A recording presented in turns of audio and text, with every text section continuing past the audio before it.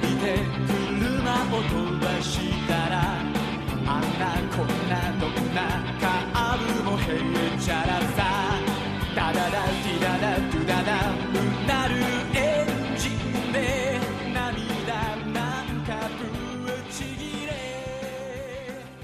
Welcome to the Super Sentai Brothers. This is episode 22 of Licensed to Car Ranger, the internet's best and only podcast dedicated to Gekiso Sentai Car Ranger. Every week we watch an episode of the show and we share our thoughts with you, the listener.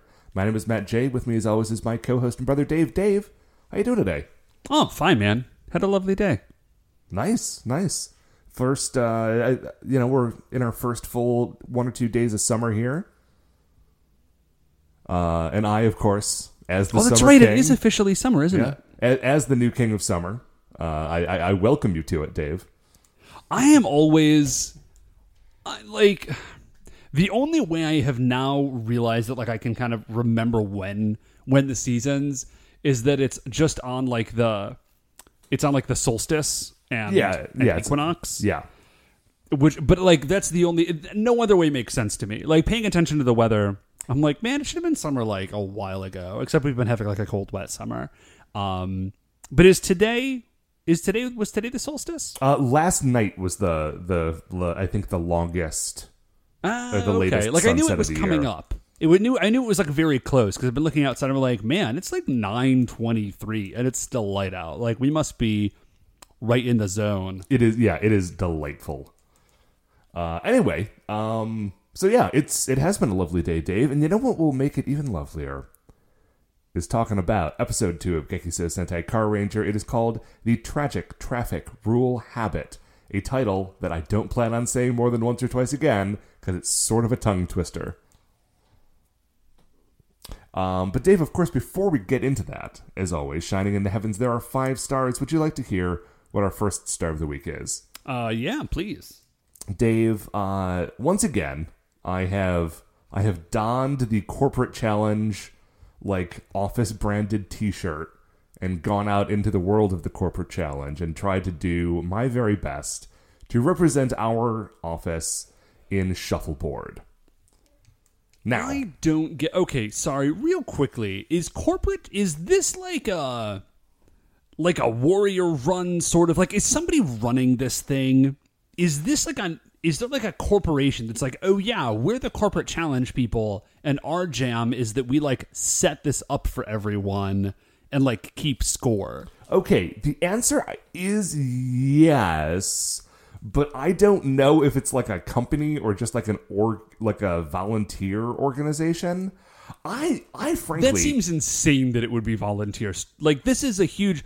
Because, I had never heard of this before, Beth's brothers are, business guys, and they're, real into corporate challenge. I was like, oh, okay, this must just be, an Austin thing where they live.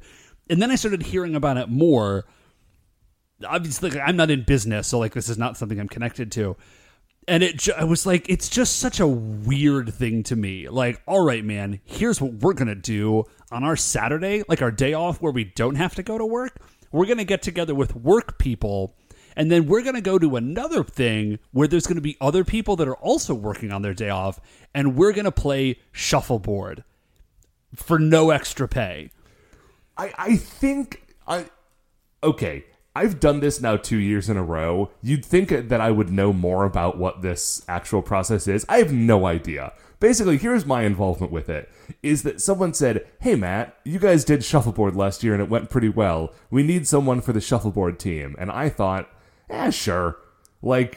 It's... yes, it is a work-related thing, non-during work hours, but it's with people that I like, and it's, at a bar and the shuffleboard is free because it's being paid for by the stuff.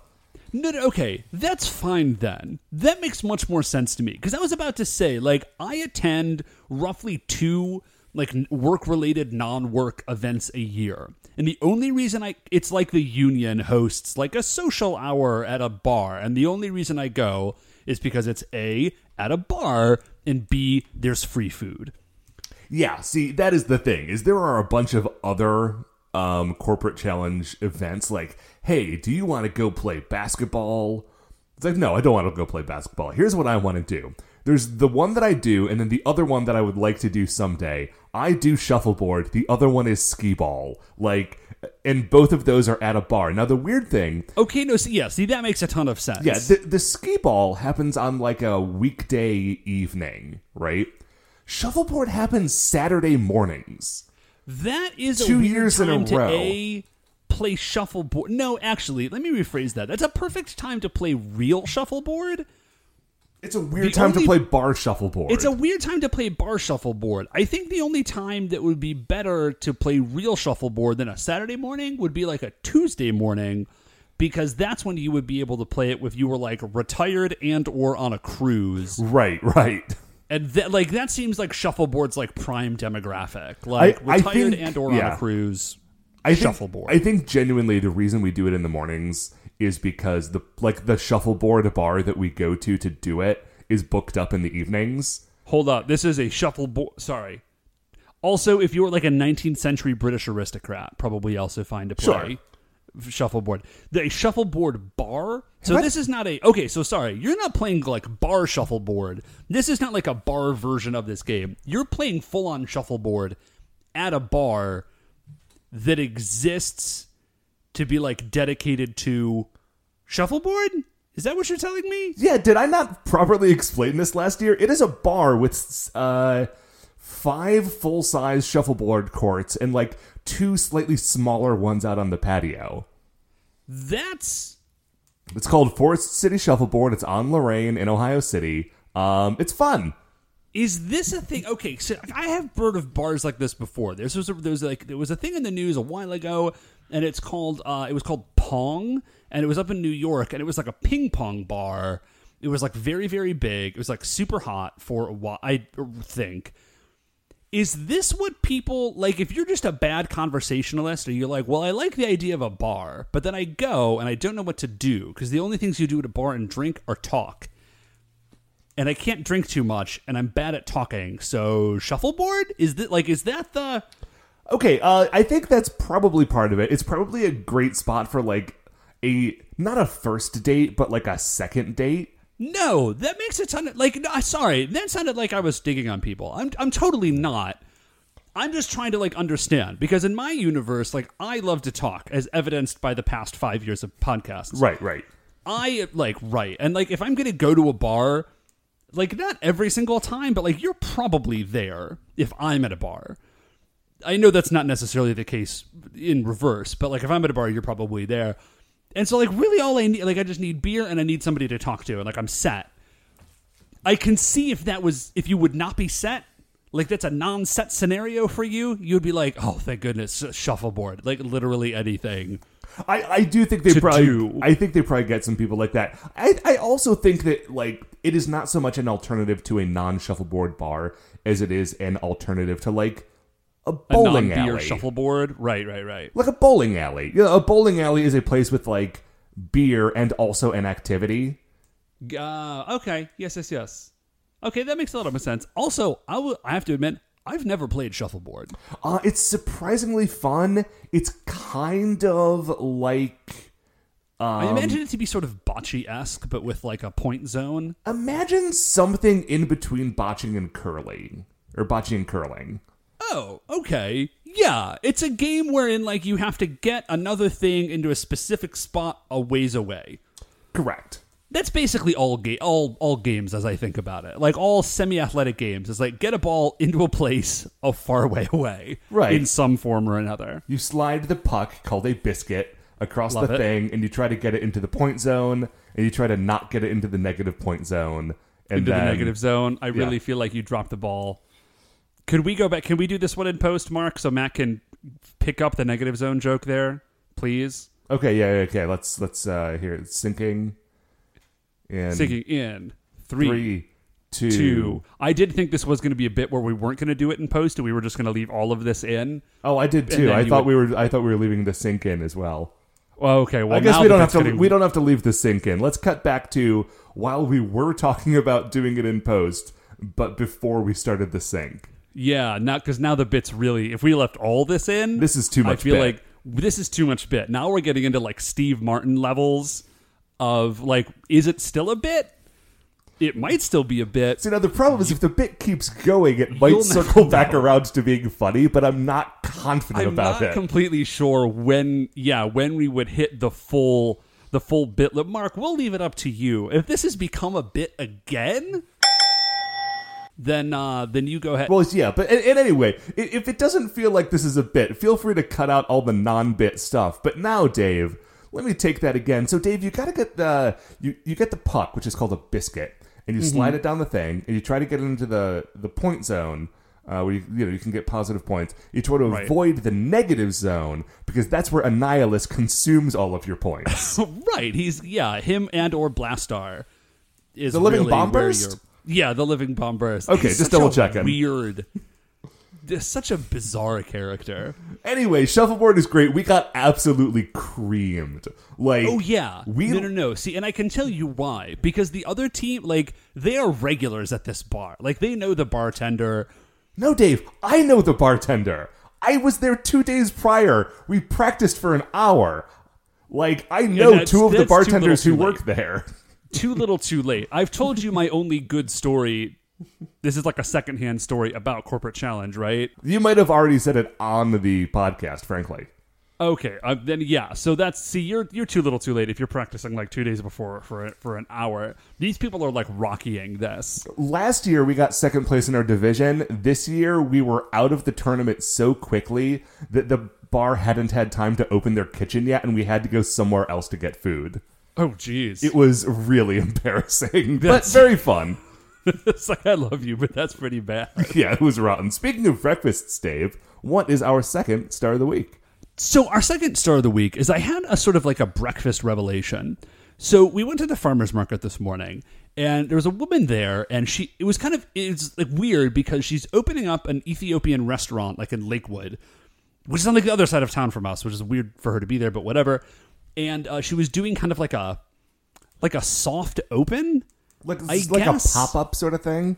like a pop-up soft open for her restaurant. But she wasn't making like breakfast food. She was just making like Ethiopian food. But it was like 9:30 in the morning, and I hadn't had much breakfast. So I was like, well, I love Ethiopian food. Like, we'll snap. We'll get some. And so I'm sitting there, and I'm eating. So like we get some, and it's like this like fiery like chicken stew thing with like a whole hard-boiled egg in it, and then like some stewed cabbage with like turmeric, and then like some spicy lentils, and then you eat Ethiopian food with this like a flat sourdough bread pancake sort of thing called injera, and it's delicious. And I was like I'm eating it for breakfast basically, and I'm like, this is and I like it anyways, but I was like, this is a fantastic breakfast. Like, this is amazing. Like, it's savory.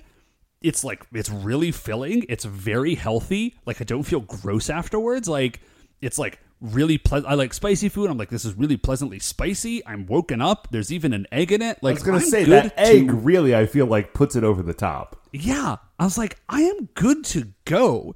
This is breakfast food now. And I was just sort of thinking about breakfast and how lame American breakfast is, like, as a rule. I will make an exception for like if you really like do up an American breakfast, right? Like bacon, sausage. I was going to say, toast, like, et cetera, et cetera. there is a version of, like, a full American breakfast that is not the same as, like, a full English breakfast.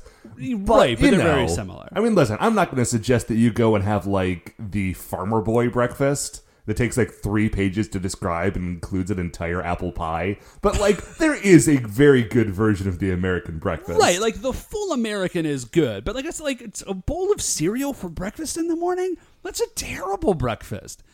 Go like eat something better.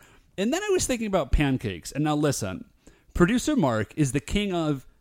I don't know if he's the king of pancakes because that would imply that he like makes the best pancakes ever, and he might. I just don't know because I've never eaten them. He makes a very fine pancake. I can vouch But I for this. would say producer Mark is the king of loving pancakes. That is undisputably true. I've never met a human being that loves pancakes as much as producer Mark. And I also love pancakes, so don't get me wrong. But if you ask me to design like the worst food to actually eat for a real human being's breakfast. Pancakes would be like pretty close. It'd be like just eat like a giant sugar bomb that's carbohydrates underneath that. Like that's for you. That's breakfast for you. And then just like feel sluggish for the rest of the day. Like pancakes are great, but they're not breakfast unless you've been like shivering through a Canadian winter and you're about to go like chop down trees with an axe. In which case, like, get crazy, my friend. I feel as though the trick, Dave, is that a lot of the sorts of breakfast foods that you're talking about as like what might be a more ideal breakfast have at some point and for some reason been transitioned into brunch foods instead. And therefore are like only available at 11:30 a.m. on a weekend. Right. It's like, no, dude. And like you could only get them at a restaurant where the chef is miserable. Right. Nobody wants that. Anyways, Matt, so I'm going to be trying to incorporate a lot more like Ethiopian food in my breakfasts. That's really what I wanted to say, and I suggest you do the same. That's a generalized you, not you specifically, Matt, although you would be included in that you. What, Matt, is our third star of the week? Dave, third star of the week is a new video game I have on my phone. Okay. It is called, well, it's not called Harry Potter Go, but that's what it is. It's called Wizards Unite. Yes. Yeah, everybody on our friends' email chain has been shooting out like friend codes for this thing. Yeah, they called it Wizards Unite, which is like maybe the only dorkier thing they could have called it than just Harry Potter Go. Yeah, they should have just stuck with, because it's the same people, right? Like, yeah, it's Niantic or whatever it's called. Yes, it is. Here's the thing, though. You know how Pokemon Go, like, it is better now than it was at launch, but it's still kind of barely a game.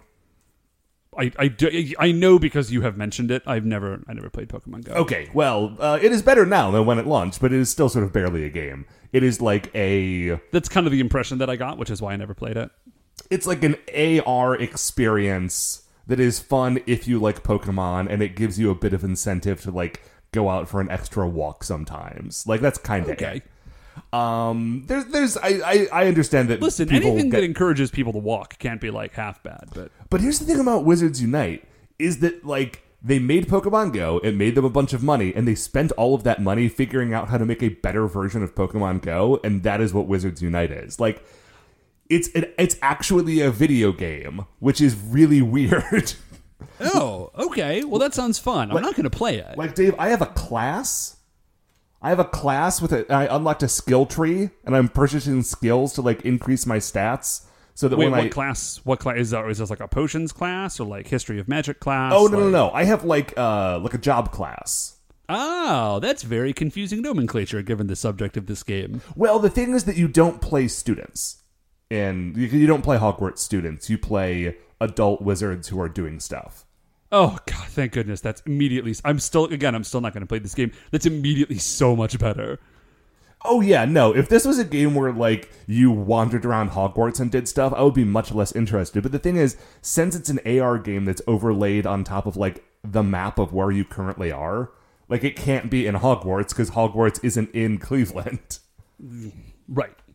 And so instead, you are like adult wizards who are doing a thing and trying to like recover like lost whatevers. Got it. Do you have to play one of the American Wizarding Academy houses, or are you playing the British houses? You're playing the British houses. I kind of wish there was an option for the American ones, but I was gonna say, like, you're in America if it's like an AR overlay of where you are.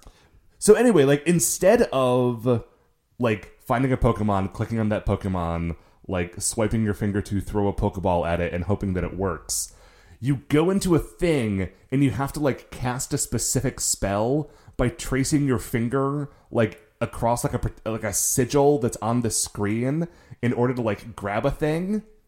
Oh man. And then that does seem very cool. And then sometimes instead of just trying to like affect something with one spell, you get into a fight and there's like a back and forth between you and the thing.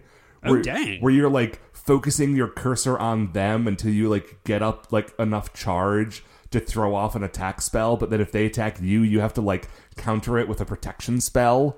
Okay, here is and like I don't want to get like fully into the minutia of it, but what I'm trying to communicate to you is that like when I hit level 6, they're like, hey, do you want to be an auror, a magizoologist, or a professor? And then like, here's the skill tree associated with that choice. And it will help you when you go into the fortresses and have to fight werewolves. I'm like, oh, this is a video game. I think there's a real... Okay, so I like the idea of a tracing mechanic. That is pretty fun. I think this is a real lost opportunity to not have this game work on like voice recognition, because nothing would make me happier than a bunch of nerds wandering around Cleveland just yelling like... Expecto Patronum, just screaming Expecto Patronum into their phone, but like they can't say it right. And then you have like they should have gotten a hold of the Emma Watson and just paid her however many dollars it took for her to say it all properly. And then when you say it wrong, she just says it yells properly, at but you in like a really condescending voice, and your phone plays that back to you until you say it right, and then you can do your fake magic spell. But it like, if you don't trace your finger along the thing properly, it's like, you kind of did it, but you didn't really do it, so this isn't going to be super effective. Well, I mean, that is true to the books. There's like one, I remember there's one spot where it's like a flick and swish, and if you don't sort of like do it just right, like it, again, like the spell doesn't work properly. So really you should have to do both. Really they should they should have used the motion sensor in your phone and made you like whip your phone around in a weird way and use the voice recognition technology at the same time. So you've got to like swing your phone around like a goober and yell Expecto Patronum. Dave, and that's can you the imagine, only way a fake werewolf doesn't kill you. Can you imagine how many people would throw their phones? Well, then they could sell you a strap. And they could tell you that yes. it's made out of like, unicorn fur or something. Right, Ollivander's phone strap. Yes, this is the phone strap that has chosen you. Right, people already bought like the Pokemon Go dongle. This is a missed opportunity. I have amazing opinions, Matt. I should be on the board for this company. I mean, this game would have been 1,000,000 times better. Listen, the game is 2 days old. I would be pretty surprised if at some point they did not sell like a wand peripheral that you like Bluetooth synced to your phone and did stuff that way. No, they have to. They have to. Anyway, it would be embarrassing if they didn't, frankly. For them. It's not for the person who bought the wand. It's a real game and it's actually fun. I don't know how long it will be fun, but like, I do know that I've basically stopped playing Pokemon Go because this is that, but with things to do. But a game. Yeah, I mean, I miss my Pokeboys sometimes. Well, they're probably still there. Yeah, no, they are. It's cool. Anyway, Dave, what is our fourth star of the week?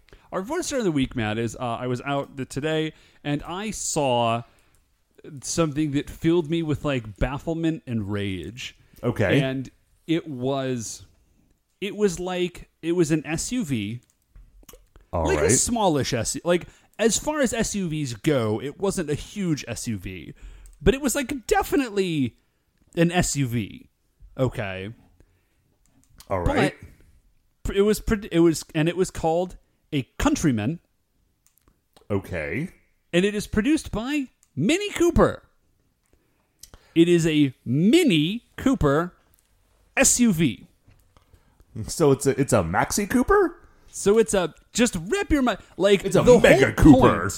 It's a Mega Cooper. I was just like, I just saw it. Oh no, Dave, I'm sorry. It's a Monster Cooper. This is the monster truck of Mini Coopers. It was the most bizarre thing. It's like a mini, like the whole point of the Mini Cooper is that it's mini. It's called Mini, but now it's like a brand. No, Dave, the point of Mini Cooper is that they're fun and from England.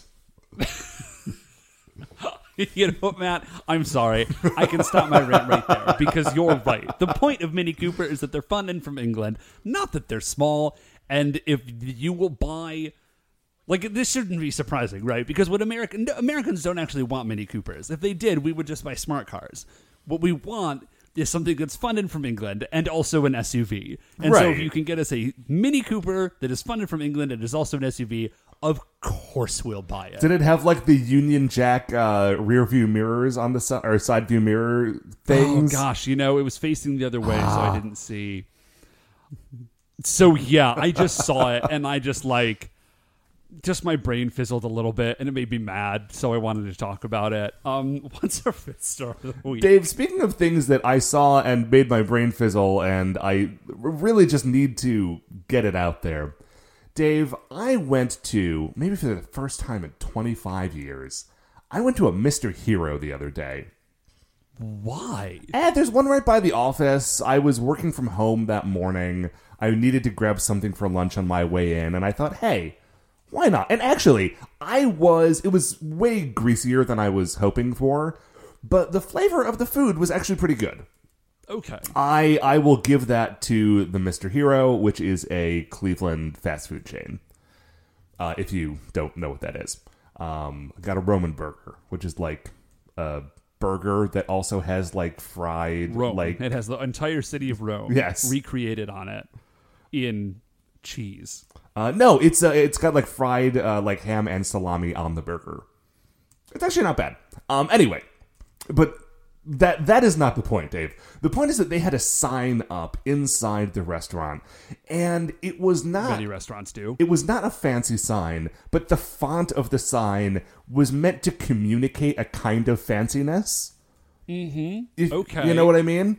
Yeah, so are we on, like, what kind of fanciness? Is this like a Helvetica fanciness? Well, let me... No. Let like me tell... Goudy Stout? No, it was sort of like a loopy cursive. Got it. Okay. Meant to look sort of like the handwriting of someone elegant. I don't know. Right, like a Lucida Sans, maybe? Yeah, and so what it said, Dave, the words on the sign, is it said, chef-inspired recipes. And it had a picture... I can already tell this is going to be good, Matt. It had sort of like a cutaway picture of a guy's, of a chef, and the name tag said, corporate chef. And here's my question to you, Dave. What is a chef-inspired recipe, and why would you want one? Because, Dave, I don't want a chef-inspired recipe. I want a chef's recipe. No. Listen, again. That middle word in there completely redefines what they're getting at, and I'm not exactly sure how you could have a chef-inspired recipe that was not also just a chef's recipe, unless someone who is very clearly not a chef watched a chef do something and thought, okay, I think I get it. Let's give this a shot. This is perfect, and I think you've hit the nail on the head, Matt. Chef is, I think, one of those terms that's like a little bit loosey-goosey. Like, there's nothing that says you... Like, there's like official, but it's just like you should have gone to like culinary school. Is the sort of general idea, right? Right. And so I do like the idea of chef-inspired recipes. I am in love, like just deeply, like Dave, in love. Imagine if someone tried to say like, "Oh, this is a teacher-inspired lesson plan." Right. Well, I think so. Here's the thing: if it was like a collaboration, like, oh, I'm a teacher and I was inspired by another teacher, it was fine, right? But someone just like, I watched a teacher do a thing once, and that makes me an expert. Check out my computer. I'm writing some programmer-inspired code. I am deeply in love with I love nonsense phrases like of that particular ilk. Because, like, I just love how they don't mean anything. Right. What it means is we got a new sandwich that's slightly fancier than our other sandwiches. The old ones, we didn't even try. But now we're putting a different mayonnaise on it. Right. I love chef-inspired recipes. I love farm fresh. That's a really big one. I love farm fresh. I love premium. Love the phrase premium. Because, like, these are completely non-controlled. They mean nothing. Like, there's no standard for what you can and cannot say for any of this stuff. Right. There's not an American board of premium products that's like, okay, you can have our stamp of approval. It's like, no. Back it up, Buster. No, I love it. And then I do also appreciate, because I think it's the, like, things like that, if you look back and you're like, those old... like pre-meme memes effectively is what they were. And they were like, this is a crazy law from some whacked out town in New Hampshire. And it's like, you can't carry a beaver through a church on a Sunday. Right. You can't know what I mean? shoot a whale from the passenger side of your car. Right. All this crazy stuff. The use of the word premium is like a modern instance as to like where those laws come from. Because like eventually somebody gets angry enough that's like, no, you can only call it premium if like X and Y and Z. Because like they're so tired of reading about it, and like somebody makes a law, and then like 300 years from now, it's like, do you know you can legally be shot in the town of Salem, Massachusetts, if you call cheese premium? Like that's where that stuff comes from. You can only call it premium if it comes from the French region of Prime.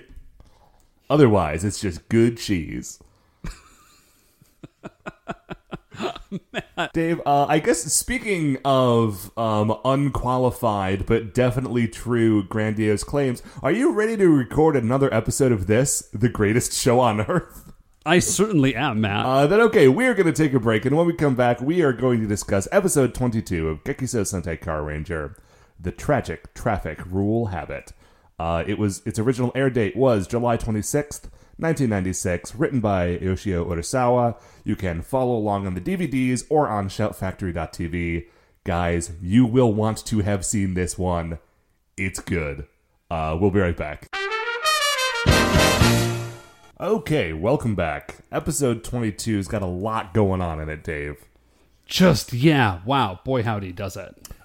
We start off at Pegasus Motors. Minoru has returned to the office. From a sales call. Yeah, probably. He is acting as though everyone should be thrilled to see him, but they are all distracted because they're all trying to take care of Dapu. Well, the girls, Natsumi and Yuko specifically, are trying to do this. And you may ask, what's wrong with Dapu? I didn't because I don't care. Sure. But you may have.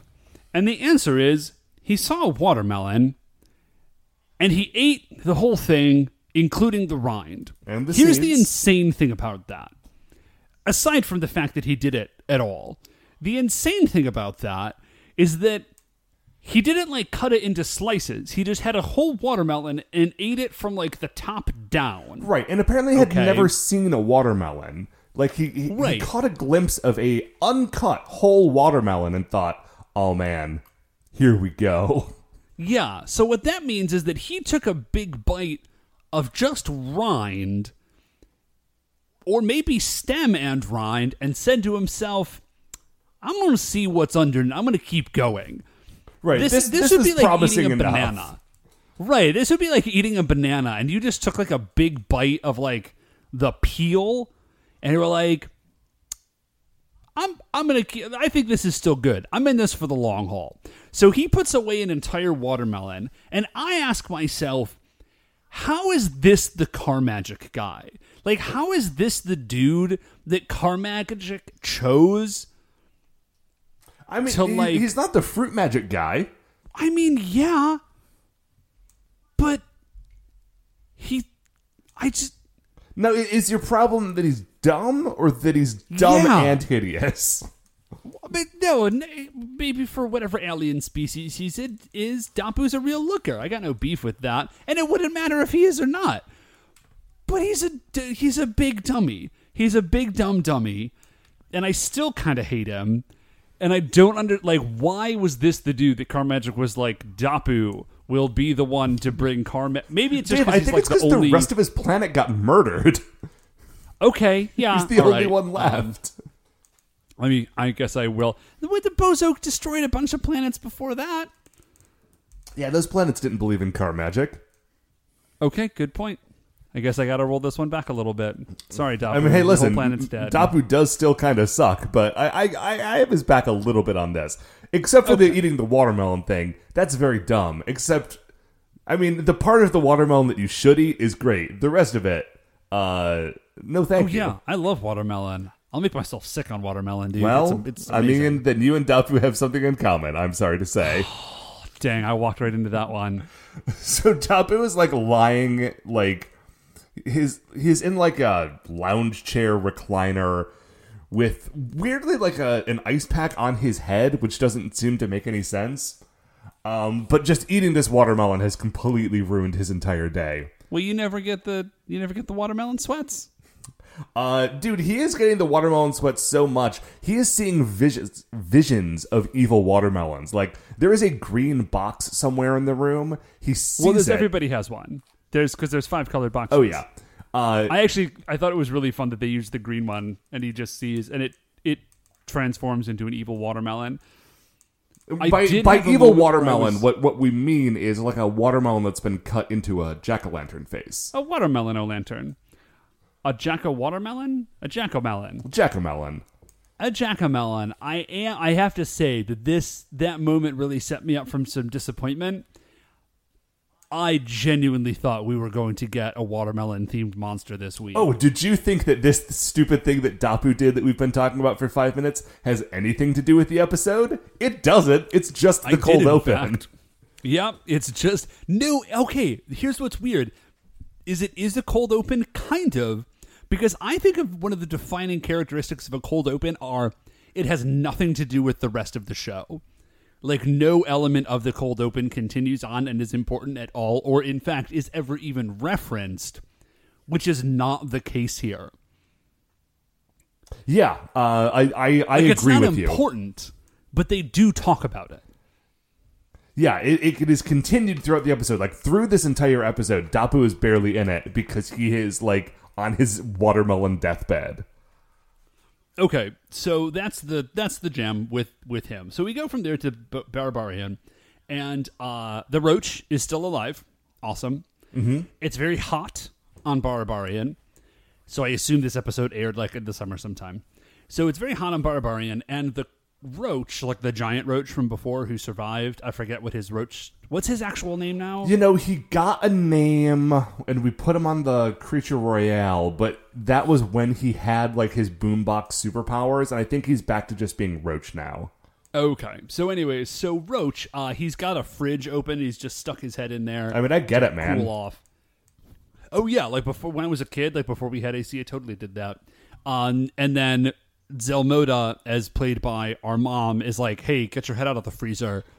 It costs a lot of electricity to run it. And I love this because this suggests something that I had never considered about the Bozoak. Like, are they worried that it's being wasteful? Like, they're worried that it's wasteful because it's expensive. But, like, who are they paying the utility bills to? It's their planet. Or planetoid. Well, maybe, no, he's like sort of like looping around. Like, you know, we've got like a reactor or something that's in the core of this planet running it, but like getting the power source for that is expensive because you've got to go like steal it or buy it or something. But they're doing that anyway. They're crime dudes. Well, I don't know that they're necessarily crime dudes as much as like erratic wastrels. And like wastrelry doesn't pay the bills. Like, they're not stealing from all these planets. They're just blowing them up for fun. I mean, they do definitely also steal from them. I remember in the first episode them just being, like, draped in stolen jewelry. Oh, yeah, they do. Okay, well, man, I don't know. Maybe they're just, like, busy stealing jewelry because it looks rad and not stealing, like, uranium fuel Right, rods. like, they're not fencing that jewelry. They're just keeping it because it's neat. Because it's baller. So he's like... So you're weak, Zelmoda says to this roach. He's like, you are a roach. I think the idea is like, you're a roach, and so you should be like tough and able to survive anything. And Roach just says, Roachy Roach, Roach Roach, because he's a Pokemon, I guess. And he turns around, and this is sort of horrifying, but he like flips up his wing covers, and he's got a sticker on his back that just says cultivated or something, I would assume. And Zelmoda says, wait, you're cultivated? By which I think he means like farm raised? He's like a farm raised roach or something? Right, so like he didn't grow up in like the tough wilds of the roach wildernesses, and he is therefore a softer, gentler kind of roach. It's frankly extremely unclear. Yeah. And the only reason that we even know Zelmoda. this is because like context cues from later in the episode. Yeah, Zelmoda, this makes perfect sense to Zelmoda. He's like, oh, you're cultivated, Roach. of course it makes sense that you're kind of wimpy. So we go over there, or we're in the bar still, and everybody's fanning Beauty Zanette because she's very, very hot. And then Instructor Richie Hiker walks over and he's like, I could get us a great deal on some air conditioning. And President Gundam was like, no, still too expensive. Right, like, even if you got us a good deal on the unit, it would be too expensive to run it, so we're just not doing it. Just fans on it harder. But now we get into what is actually a problem. Zelmoda comes over and he's like, listen, man, buddy, President Dynamo, my best friend forever, co-founder of the Bozoke, we have a problem. It's hot, and we're not making any money, so I guess this is important, and people are quitting. Like, people are leaving the Bozoke. Yeah. And then we get, like, a quick montage of reasons. Like a series of flashbacks. Of people offering, like, why they're leaving. They're like, it's too hot. Oh, I've got to go take care of my family and all of this stuff. Like, I hurt my arm. Like, I'm just too old to keep doing this. This is amazing. I love this. Because never before has the enemy that's been just trying to destroy the Earth effectively been a social club. Right. They've always been like an army, and you can't just leave. But the Bozoke are just like guys who hang out. So if they get sick of hanging out, they just leave. So you've got to, like, President Dynamo can't just, like, summon new bad guys from the ether. He's like, well, we've got to convince these people to stay to be part of our, like, rad intergalactic biker club. Yeah, and Zelmoda's like, listen, I've got the perfect plan so that we can get a bunch of new recruits all at once. We will cultivate them. And President Dynamo also is inside the show, so he knows what they're talking about. And what they are talking about, and we see an image that Zelmoda has in mind. This is a big episode for, like, flashbacks and dream sequences. So Zelmoda, he's in a room, and he's got, like, 4 or 6, like, planters, and there is a child in each one, buried up to the neck in dirt, and then there is a national flag for each child. And so there's, like, a Japanese one, and they've got a Japanese kid, and then they've got, like, an American one. It's, like, definitely a white kid. And then they have, I didn't recognize the flag, but it is clearly supposed to be a flag of an African country, and it's definitely just a Japanese kid in blackface. Oh, is it? Like, I did not see that one. Yeah, dog, they did not get an actual descendant of Africa to be in this show. Wowzers. Yeah. It's the worst thing I've ever seen on Sentai. It was very bad. No, man, I was just so thrown by the fact that there was a white person on screen that, like, it sent me into a weird Sentai feedback loop, because that happens, like, once every 2 seasons. Yeah. Okay, now let me, like, listen, man. Like, I wouldn't bet the mortgage that was the case, because it was a quick shot, but I'm, like, fairly certain. Boy. Yeah. Yikes. So that was a real weird and gross moment. So the idea then, I guess, is that he's going to capture children, and then he's going to use a magic watering can to grow them into monsters. Then those monsters will be like Bozoke, right? Yes. This is his plan. And everyone's like, oh yeah, of course. Capture the children and use magic watering can. Instructor Richie Hiker, obviously, I think perhaps sensing that, like, hey, this is a plan that is not my plan. I'm the plans guy now. Tries to butt in, and he's like, hey, if you're trying to get all the smart kids, you should take only the Japanese children, because they go to cram school all summer. So, like, those are the smartest of all the children, says me, a character in a Japanese television show. Yeah, I did. I dug that. You can just see, you can hear, like, everybody clapping in the background. Yeah, although the message on that will twist by the end of the episode. And Zelmoda, a little bit. Zelmoda says, like, hey, this is not your plan. This is my plan. You back off. Like, you know, like, go do whatever it is that you're doing. I'm going to go capture all these Japanese children. So Zanette pipes in, and she's like, hey, if you're going to go down and capture a bunch of children, then you should send the Bozoak's #1 insect collector, because that is what she thinks of children. Yeah, so clearly Zanette, like, just sort of does not understand what's going on here. I mean, I feel like she just, like, has a general category of pest and has human children and insects in that same category. So if they've got someone who's good at one, just send them for the other. Anyways, so CC Chaco comes in, and he's like a big bug man, but he's got like sort of a modified beekeeper's hat, and then also a specimen box that is like affixed to his chest. And he's got a big butterfly net and like huge googly eyes. Dave, I kind of love CC Chaco. Yeah, he's got a good look. He's kind of wild. So we go from there, and we're down on Earth, and we see Ichitaru, and he like walks out of his house, and his dad's like, "Have a good time at cram school." And Ichitaru sort of like steps one way, and then tries to like fade his dad real quick, and just like runs the other way. So he's running just away from cram school. And his dad sort of tries to chase after him, but like Ichitaru sort of gets ahead of him. Ichitaru gets to the park where Signal Man is standing around complaining about the summer heat.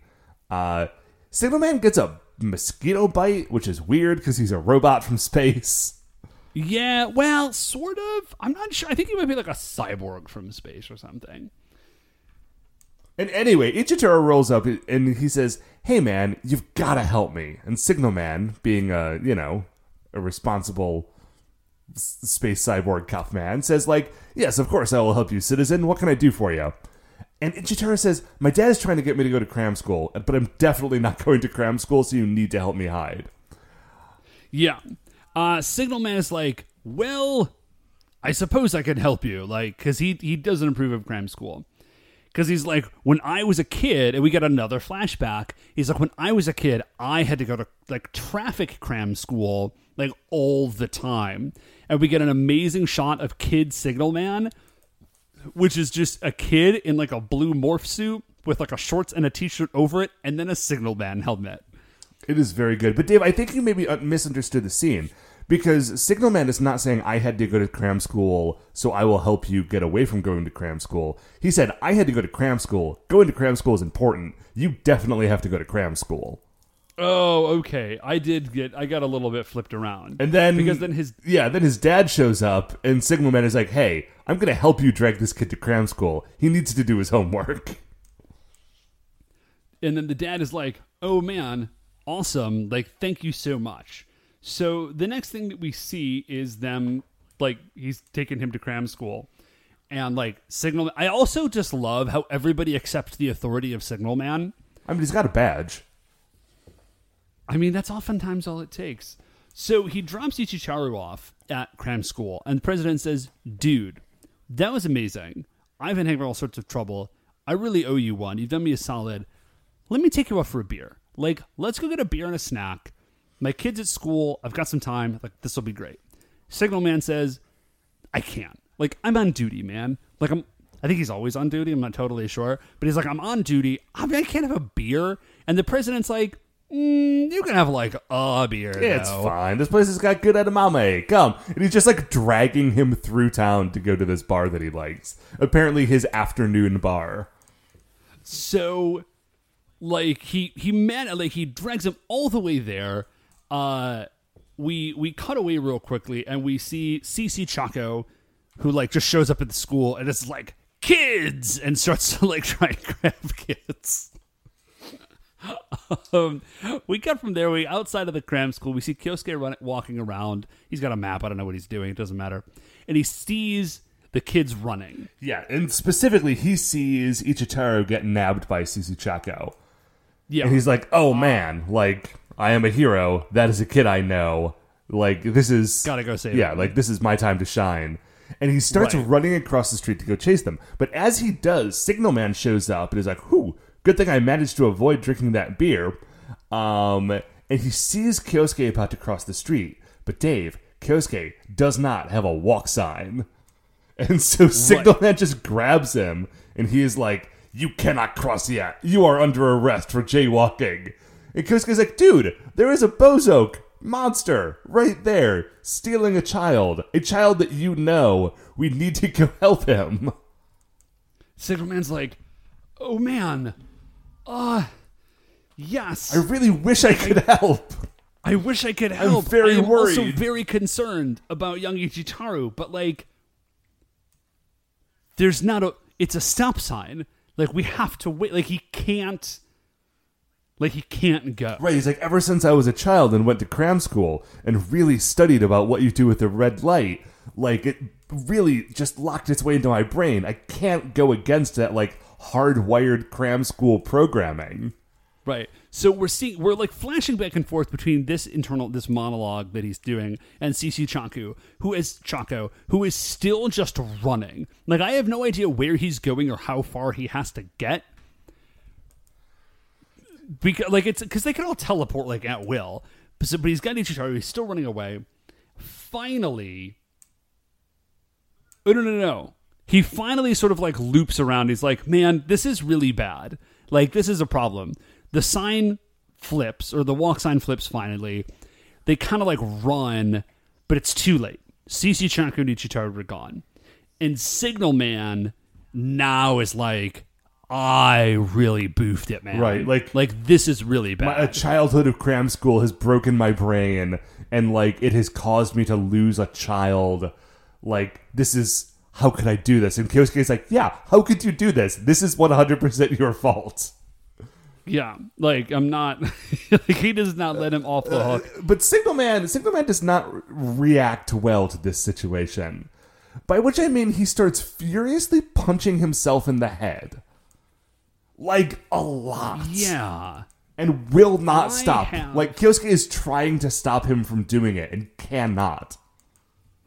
Yeah, I feel like I have seen this as a thing in, like, either anime somewhere or, like, other Sentai as, like, oh, I'm such a dummy, like, I'm sort of hitting myself in the head. Right, because the way in which he is doing it, he is not like, Tyler Durden Fight Club in himself. He is just, like, with both fists simultaneously punching, like, the sides of his head.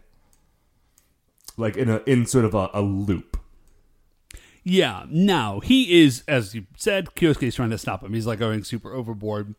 And then he sort of runs off, and he stops hitting himself in the head, and he starts just bashing his head into a tree.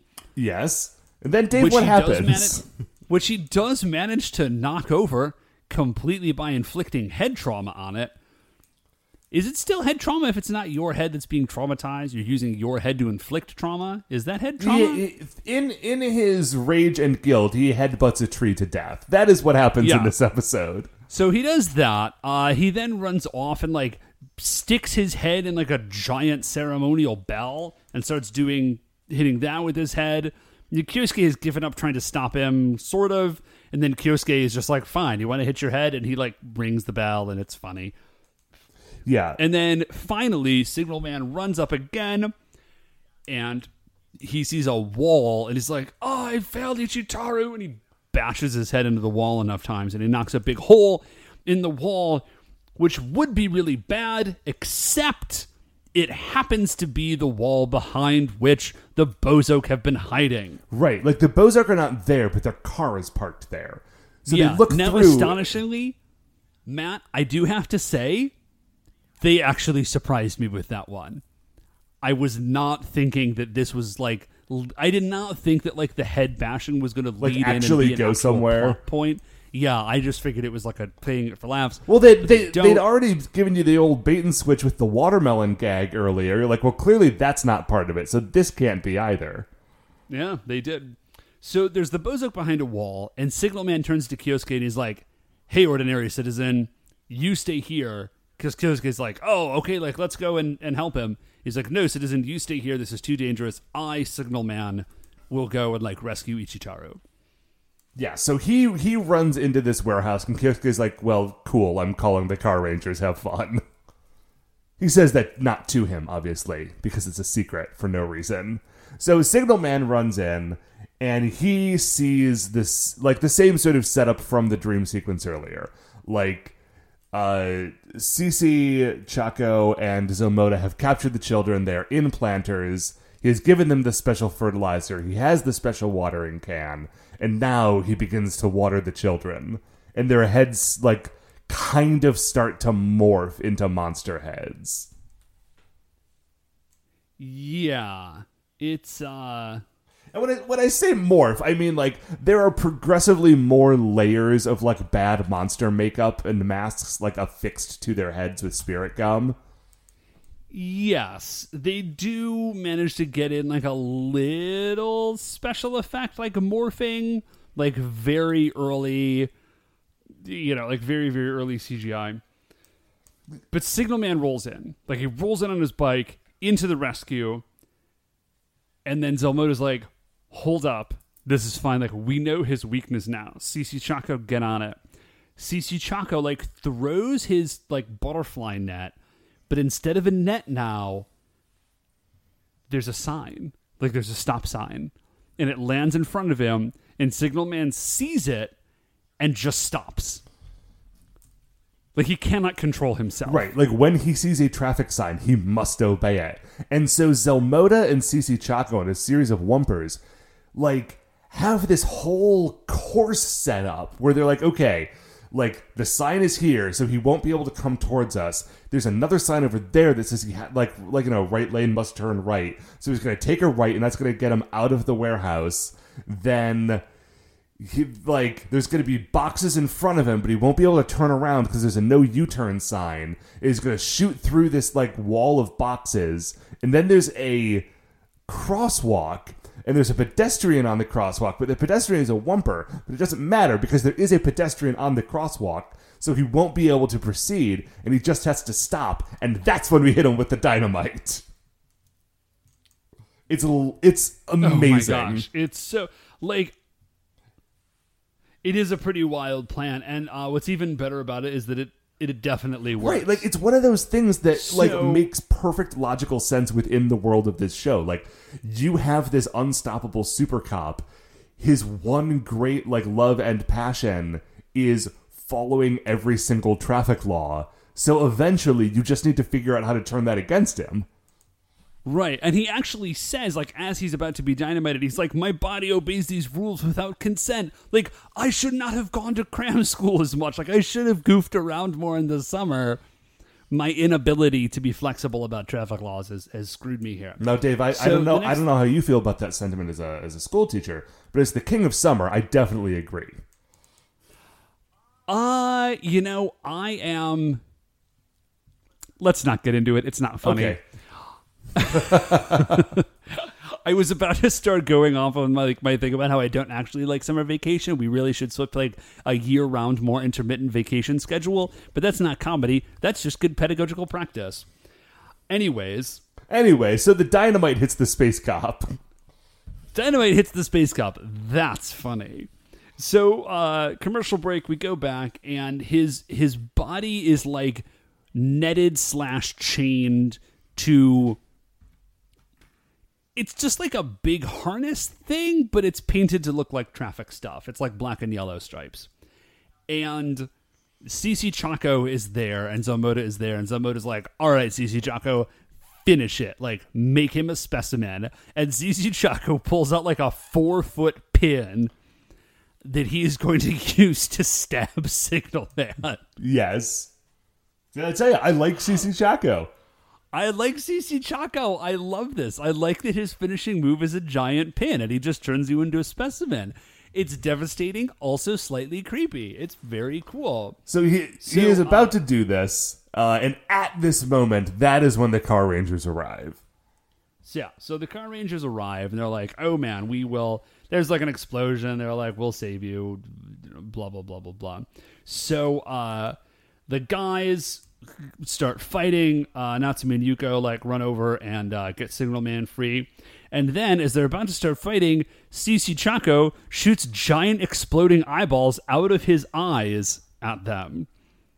Dude, I love this because it's not just eye lasers, it's lasers that are also eyeballs.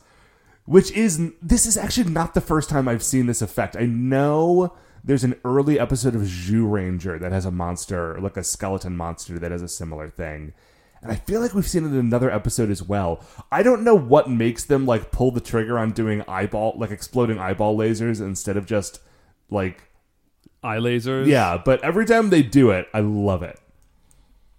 Yeah, because it's just so... It's such a weird thing. Like, it's just such a weird choice. Like, yeah, man, this dude just launches his eyeballs out, but then they're immediately replaced by more eyeballs, but the eyeballs do explode. So he shoots the eyeball lasers, but then they all shoot him with their guns, and he falls over. Zelmoda gives him the Imoyo-chan.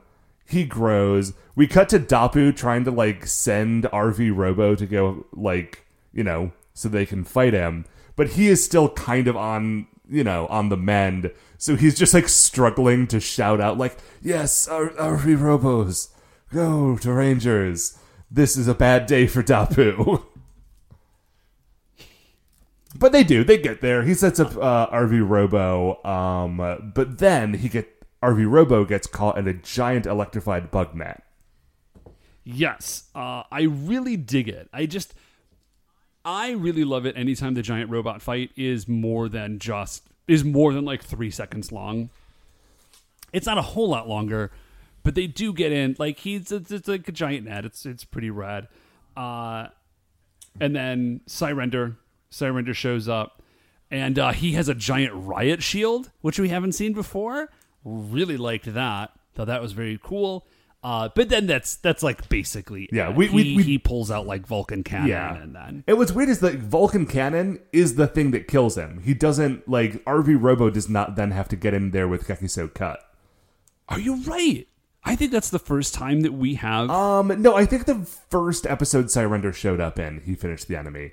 I do want to say, though, real quick before we close off our CC Chaco fight, that when he was giant, he also had giant eye lasers, and that was very good. Oh, yeah, I forgot to put that in my notes. I'm glad you remembered it. So that's it. So CC Chaco goes down, and Zelmoda's like, all right, I guess this one is over. But this is not the end of the episode because we still have these kids that are like halfway transformed.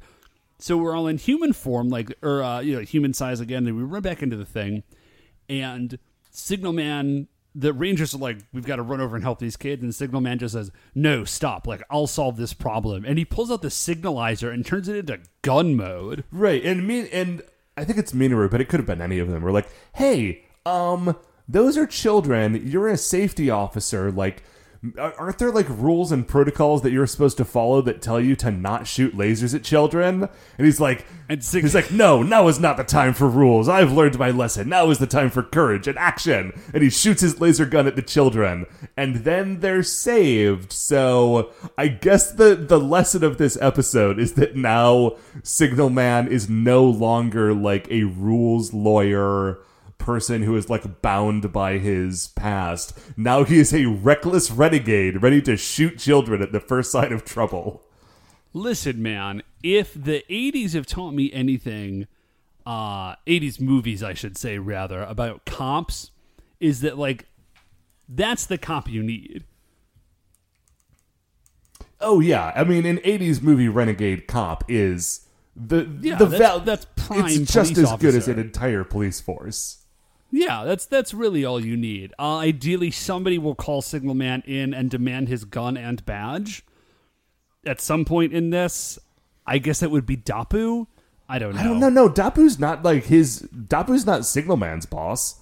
We don't know if there's a chief of space traffic police. Oh yeah, good point. I assume there must be. I guess.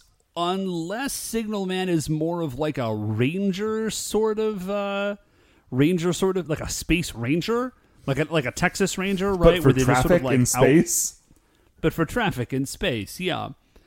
So we go from there, and then we get our sort of final scene, which is Ichitaru is out with his father's employees and Signal Man. His parents are not there, and they're eating shaved ice and like doing sparklers. And, yeah, they're having a nice summer now that they're free of the tyranny of cram school. Right, and there's like a couple of lines about how like a Signal Man is like, you do need to do your homework, and everyone's like, dude, give it a rest, Signal Man. Like Signal Man has loosened up, but he's like, he still thinks you should do your homework. And they're all doing, eating Japanese style shaved ice, which looks delicious. It does look delicious. I would love some right now. Yeah. Do you know this about, like, Japanese are super intense about their shaved ice? It's like a thing. It's called kakigori. Mm-hmm. It's just like they have like it's like a snow cone, but like amazing. And they put sweetened condensed milk on it and then syrup. It looks incredible. Anyways. It sounds pretty good. I know, I think that there is a particular sort of shaved ice in Hawaii as well. Yes, I believe there is. Welcome to our new podcast within a podcast. The shaved ice time. The shaved ice age? Oh, yeah, that's We're much having better. a shave nice time. I don't know, man. Anyway, that's we hope you enjoyed the first and probably only episode of the Shaved Ice Age. Dave, that is not only the episode of the Shaved Ice Age, or the end of the episode of the Shaved Ice Age, it is also the end of the episode of Gekiso Sentai Car Ranger, but it is not the end of the episode of License to Car Ranger yet, because first, we need to figure out where CC Chaka lands in the Creature Royale. Okay, so I dig CC Chaco. Again, he doesn't get... I feel like this is the case with like basically all the monsters in this season. He does not get nearly enough play. I feel like there's a lot more they could have done with him. But I do think he's going to be up near, at least closer to the top of the list. Okay, the place that I want to start looking is at Kama Itachi the Sickle Weasel. Because Kama Itachi the Sickle Weasel also had a very cool look. He also kidnapped children and transformed them into monsters. Ooh, good point. Now, CC Chanko does not turn them into monsters, so well, I don't... like the end result of that plan was that those children were going to be turned into monsters. Oh yeah, that's right. Okay, I guess I wasn't. No. You're totally right. I mean, of course he was. I just wasn't thinking of it in the same way as Kami Itachi. So he's got that weird, cool hat. He's got the long, like pin that he throws like a spear. That, I think, is the thing that puts it over. He's got me. like two different kinds of bug nets. And he's got giant exploding eyeballs. Like, that stuff's all great. He doesn't have a jetpack. And the other great thing about the Sickle Weasel... Well, the Sickle Weasel episode was creepier than this one, right? Like, there was genuine, like, horror stuff in that episode. But, like, just as a monster, I think CC Chaco is maybe more fun, at least, than Kama Itachi. I don't know how much further he goes above that, though, because, like, 2 slots up, we have, what was his name, Kasha, the fireworks monster, and he kidnapped children to turn them into fireworks. Yeah, well, I think that's actually probably very, very good. So he's better than the other monster that turns them into monsters, but he's not quite as good as the guy who kidnaps children to turn them into fireworks. So that just leaves us, there's one person in between those two, who is Umibozu, the Navy monster. Yeah, Umibozu is like a weird...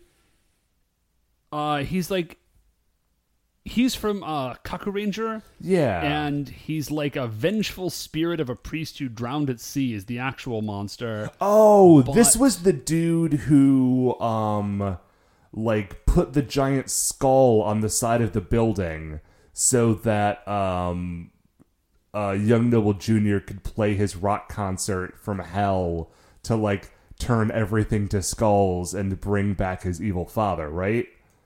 Like, yes. Like, Umibozu was like a big, like, an instrumental part of that whole thing. Yeah, I think that's a great spot for him. So that makes CC Chaco the new number 55. A nice showing. Which I think is top 3rd, at least. Yeah. Is that right? Thereabouts at least, holy yeah. cat. Not quite, but close. It's a lot of monsters, Dave. There are just so many monsters. But now, Dave, that finally is going to do it for another episode of License to Car Ranger. Before we finish up here, I'd like to remind you all that you can email the show at supersentaibrothers@gmail.com. If you want to get any updates on future episodes or check out the things we're talking about on Twitter or talk to us there, we are at Super Sentai Bros. If you like the show, please remember that shining in the iTunes review section, there are 5 stars.